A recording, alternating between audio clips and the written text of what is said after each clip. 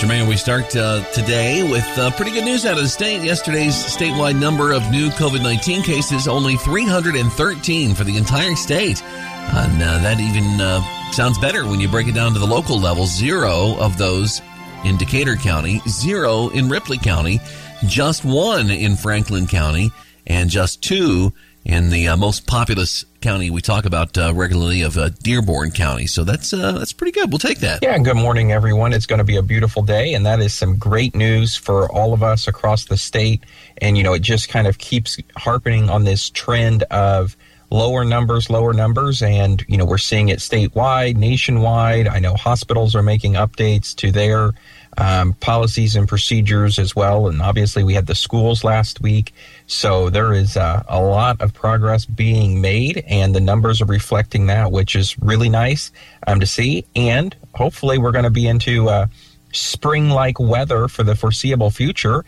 And then that will only encourage people to spend more time outside and get back to some normalcy, hopefully. Right. Today, March the 1st, is the beginning of meteorological spring.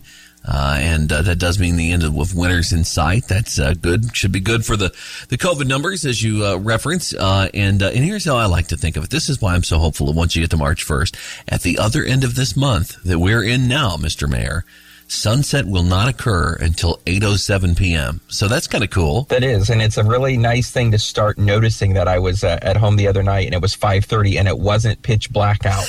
And so that is a good opportunity to take note of that. But yes, at the end of the month, we'll have that later sunset, giving everybody more time to do those things that they enjoy once they get off work. Mm-hmm. And going on locally today, there's a luncheon for the Inclusion Park that's going on in Greensburg. That's something that's noteworthy. Yeah, so it's a business luncheon. So Brendan Bridges has invited businesses from all over the community to come and hear about the Inclusion Park, and of course solicit some donations for this very worthwhile cause.